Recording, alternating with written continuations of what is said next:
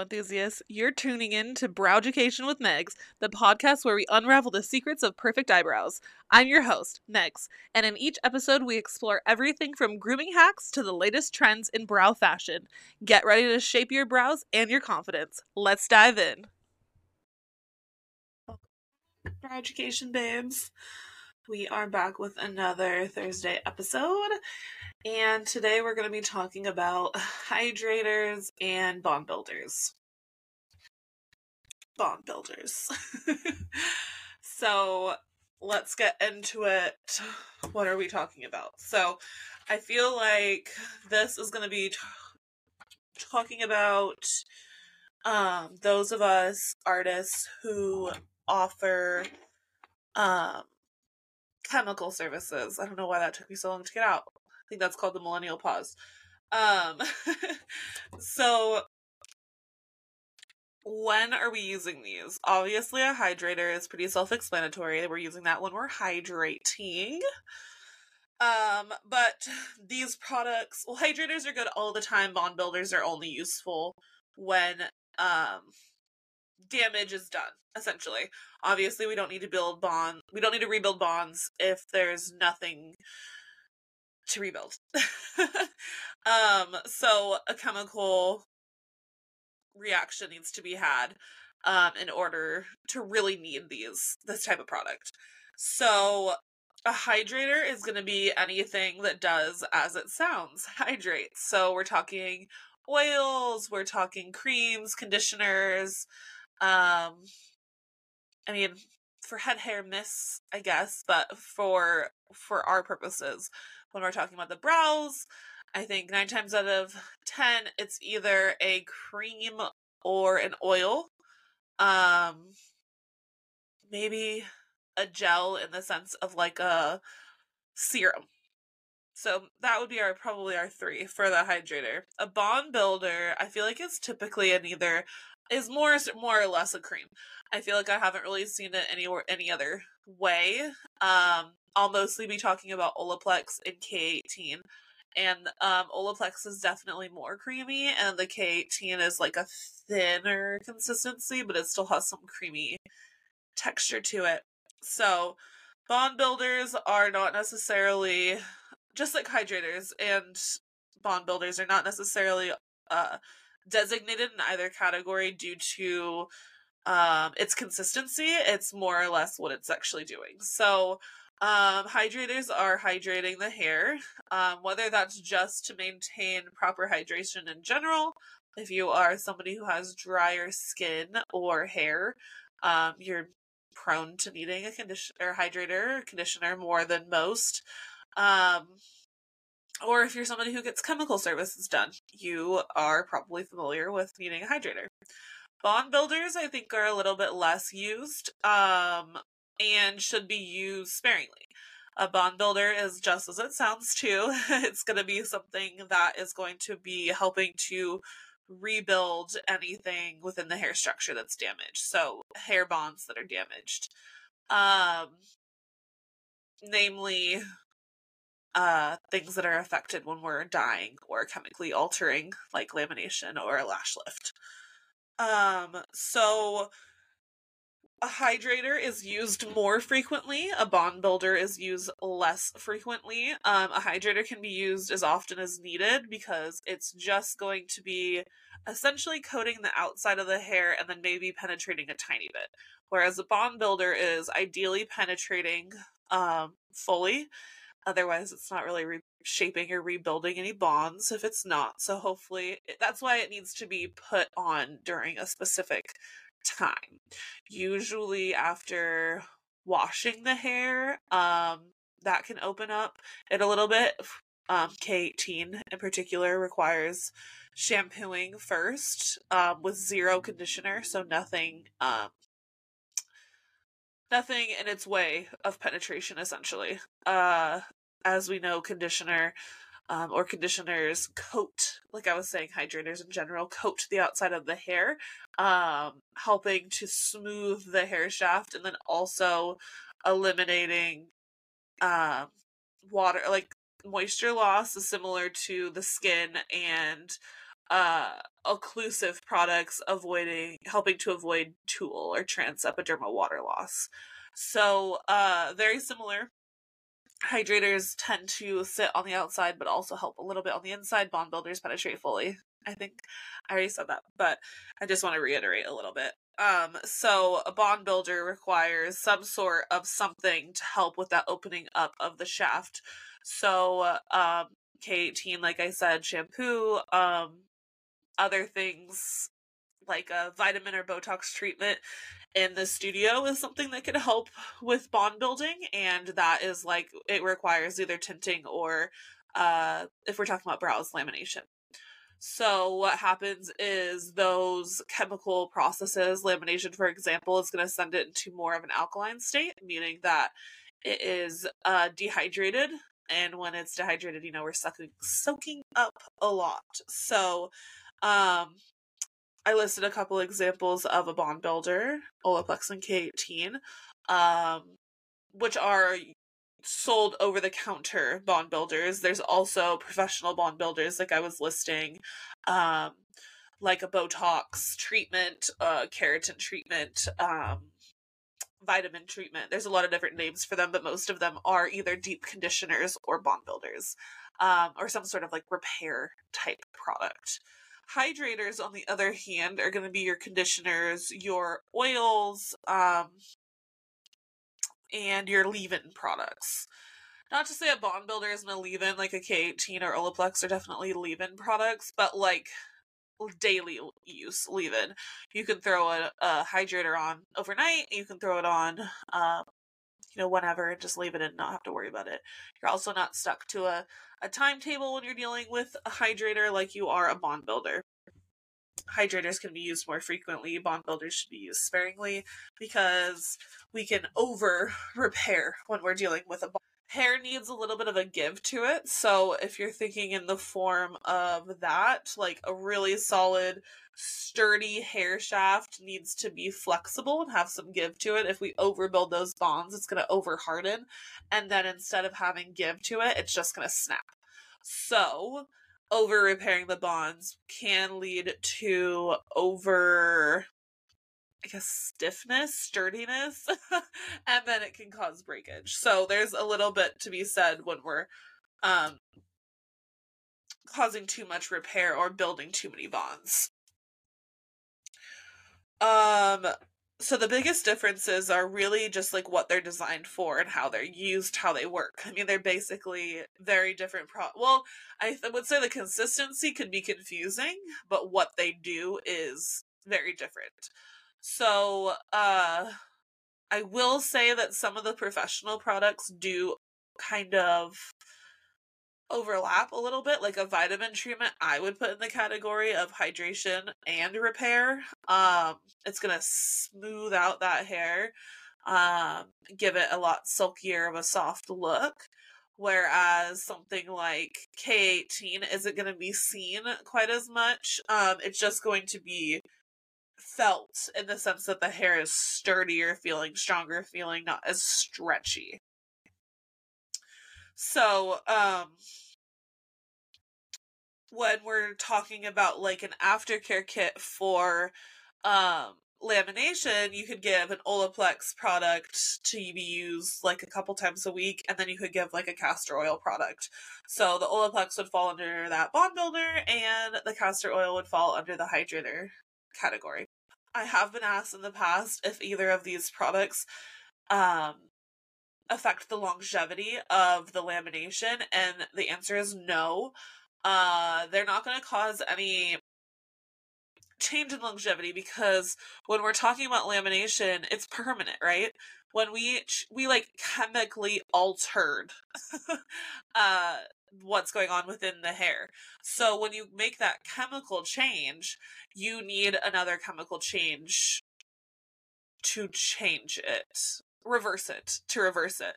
So we never laminate a hair twice because that would cause damage. So that makes it permanent. So when you apply anything post lamination, of course it can affect the laminated hairs. They're definitely more delicate in the sense that they're not natural, virgin, unchemically treated hairs. but there is not a whole lot that's going to change the inner structure. You know, you would need to apply those solutions again in order to cause that change.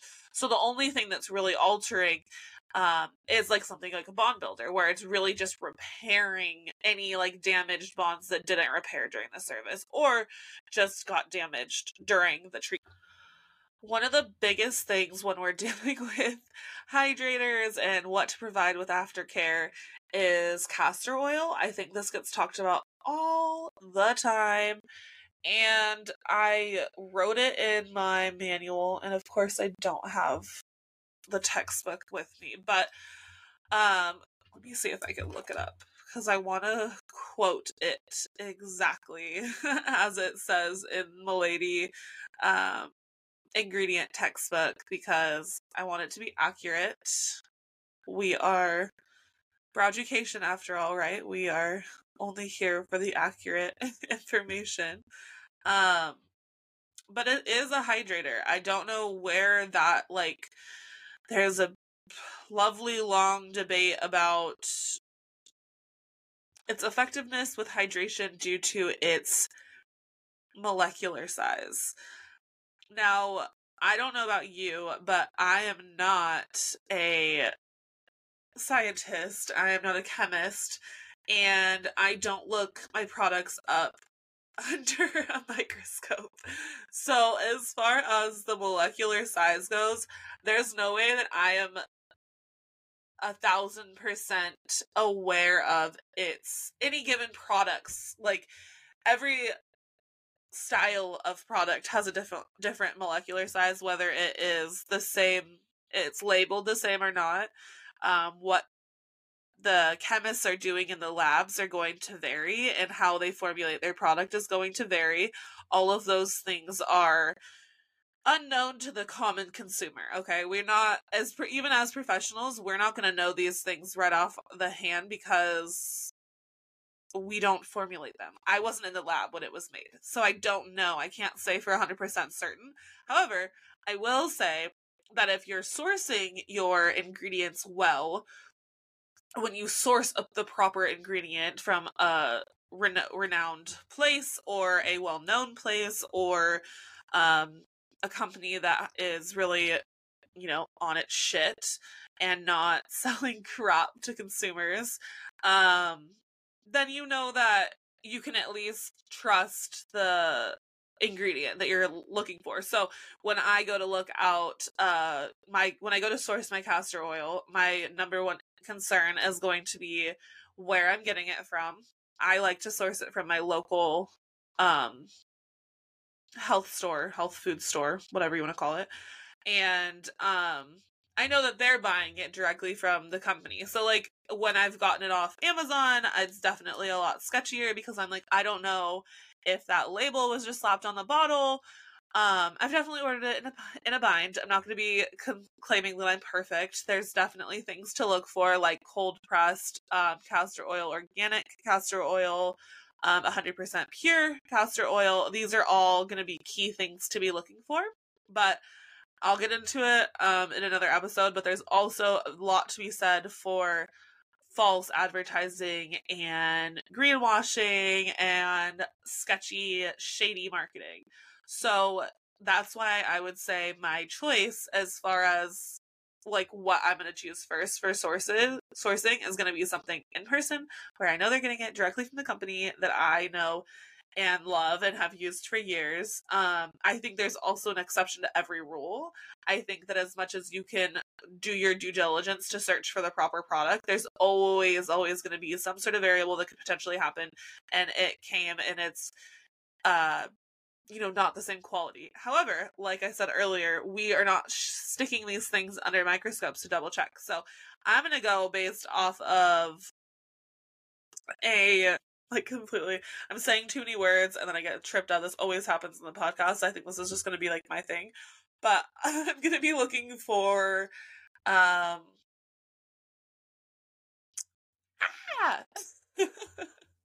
this is going to be like a cute little blooper for this episode, I guess. when I'm questioning my belief, I'm going to circle back to like a solid resource. Like wherever I'm going to be getting my information from is going to be better than Google or, you know, whatever. So in the beauty world, I think most of us would recognize and agree that Milady is a standard. It's all of our textbooks throughout beauty school, and I feel like it's definitely has the basis and backing of some research has been done. So if I'm going to look up an ingredient, I'm going to grab my Milady cosmetology ingredient dictionary. I'm going to look it up, and then I'm going to take its, you know, word at face value, because it has not steered me wrong in all of my years as an esthetician, and I really do think that it's important to grow and learn at your own rate and do your research. But at the same time, I think that you need to do your own research. Like, I mean that in two ways. Like, double check your sources, making sure that you are understanding it how you're supposed to understand it, but check multiple resources, making sure that you're using your brain logically and not seeing 500 videos on Instagram saying castor oil has too big a molecular size, and then being like, I'm not going to use castor oil because it has too big of a molecular size, without doing any research yourself. Like, that's so crazy to me. I think there's always going to be somebody trying to find a way to make a splash in the social media world and making bold ass statements to go viral, and then they just spread without any reputable reasoning or scientific backing is really frustrating, and something we're going to see a lot of. So I just feel like you should be forming your own opinions and doing your own research. So my reasoning for trusting castor oil is because I've used it in my studio with my clients for the last 3 or 4 years. I personally use it on myself, and according to Milady, it is a highly emollient carrier oil that penetrates the skin easily, leaving it soft and supple. It also serves to bind the different ingredients of cosmetic formulation together. Castor oil is high in glycerin esters of ricinoleic acid. I am not good at saying some of these words. And unsaturated fatty acid. It is rarely, if ever, associated with irritation of the skin or allergic reaction. It is obtained through cold pressing from seeds or beans, castor oil of the castor oil plant. Impure castor oil may cause irritation, as the seeds contain toxic substance that is eliminated during the processing. Its unpleasant odor makes it difficult to use in cosmetics. So, easily penetrates the skin easily, is leaving it soft and supple, and is rarely associated with allergic reactions. Those things check a lot of boxes for me, especially when I'm giving out a sample of a product to clients. And something that is affordable and easy to hand out without being super concerned when we get into products that have cause a lot more change in the skin or the hair structure. We're obviously working closer to something that's going to cause irritation. So I like the idea of using this. Now, is it the only thing I use? No. I like to do a castor oil blend because I think that it helps. You know, every oil in its own right does a different thing. And I think, like it says in its dictionary, that, what did it say? Impure castor oil can cause issues. I agree. That's why I want to find a proper sourcing and make sure that I'm getting 100% pure castor oil. Now, to each is their own. I think if you have a better route that you would prefer to go for your hydration, do it. I think that as long as you're doing your own research, that's the important part to me. And I've also found that I have clients that don't like the castor oil, so they use like an Olaplex, or they use a conditioner, or they found something else that they love, and we've double checked the ingredients to make sure there's no issue. And I think at the end of the day, we get very, very wrapped up with, like, we get very tied to certain products. So we get tied to, I only use this line, I only use that line. My clients aren't allowed to use anything other than what I provide them. And I understand that in the skincare world, because I feel like they're directly coming to us saying, I need help with my skincare. What should I use? Here's your regimen. Follow it. Don't use anything else. That makes sense. With the brows, I feel like we're talking about hydration. I don't give a shit. I'm sorry.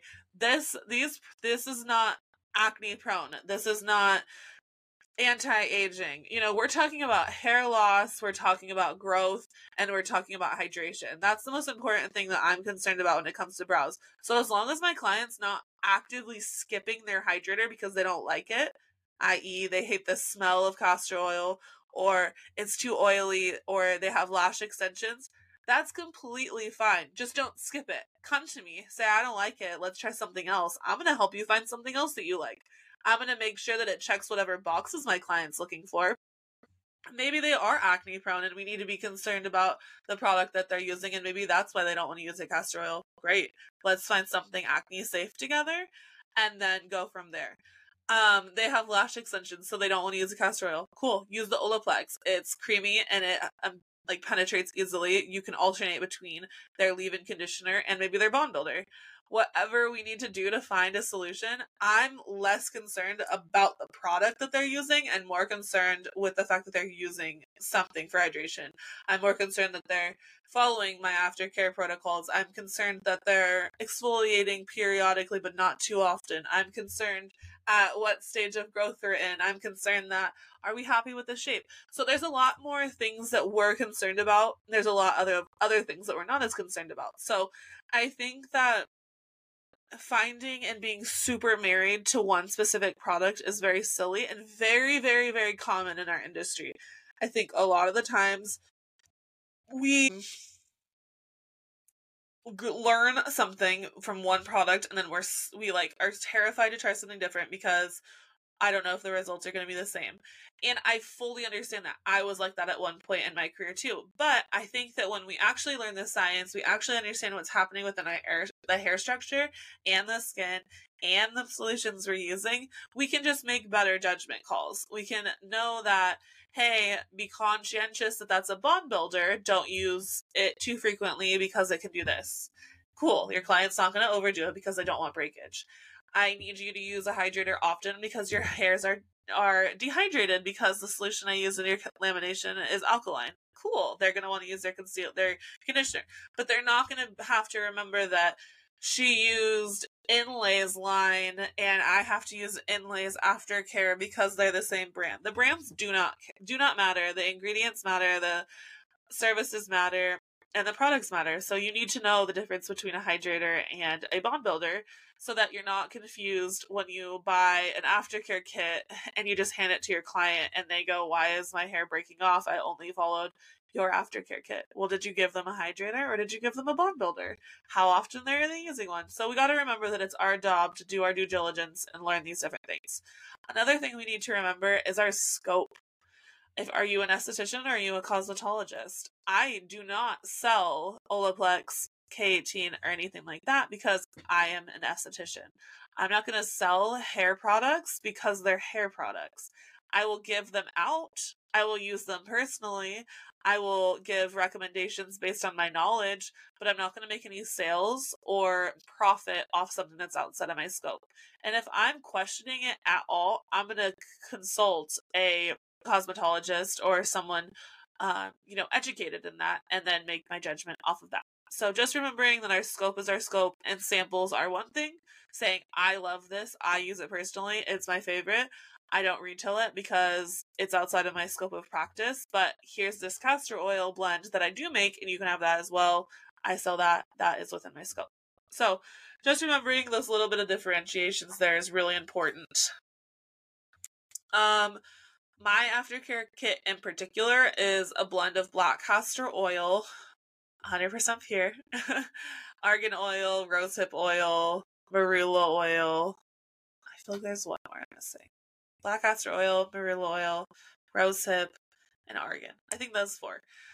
So I do a blend. I like the rosehip for its antibacterial purposes. It's also beneficial for the skin. Argan oil, of course, is known for its hydrating properties, and marula oil is also known for its hydrating properties for both the skin and the hair. So I personally looked up oils and found a blend that worked for me. My clients have loved it. I've been using it with them for the past few years. So again, we've got proper research done and then proper in-person active practice to also test the results of said product. So double experimentation and research. Now there's also the opportunity to carry a retail product. So I carry Province Apothecary's Full Brow Serum with a castor oil base. It's got some other benefiting ingredients to help with hydration and growth. That's something that I also carry and can retail to my clients. I like to advertise that it's great for growth, great for overall hair health, and then also can be used as lamination aftercare. So that's another opportunity for you to, make a little bit of extra money in your business and then also support your client in another way. Making sure to be very, very clear with them about how and when to use the product is, of course, very important. Even if you think it's very, very simple and silly, just make sure, because when you say, here's this oil, just use a drop, they might think you mean use the entire dropper. So I love to have products in person when I'm retailing anything so that I can literally show them or try it on or have them smell it. As we said, castor oil has that scent to it, so some people don't like it. And then just being able to show them exactly how much to use and things like that. I think it just builds a better connection with your client and really shows that you care and that you're building that kind of trust in your relationship. So in summary, I kind of got off topic on just talking about like knowing your shit, knowing your science, but bringing it back to what we were talking about originally, and that is knowing the difference between recommending a hydrator versus a bond builder. So the hydrator is going to be something, for example, like castor oil, that's going to coat the outer shaft of the hair, potentially penetrate a little bit lightly, and smoothing the hair shaft for a silky, soft, supple feel, hydrated texture. It can be in creams in different styles, but it's designed to hydrate and almost be, in the sense, an occlusive agent that is reducing loss of hydration. A bond builder is going to penetrate and requires some sort of prep, shampoo, chemical treatment, something happening to kind of open that hair shaft a little bit so that the bond builder can penetrate and rebuild those bonds.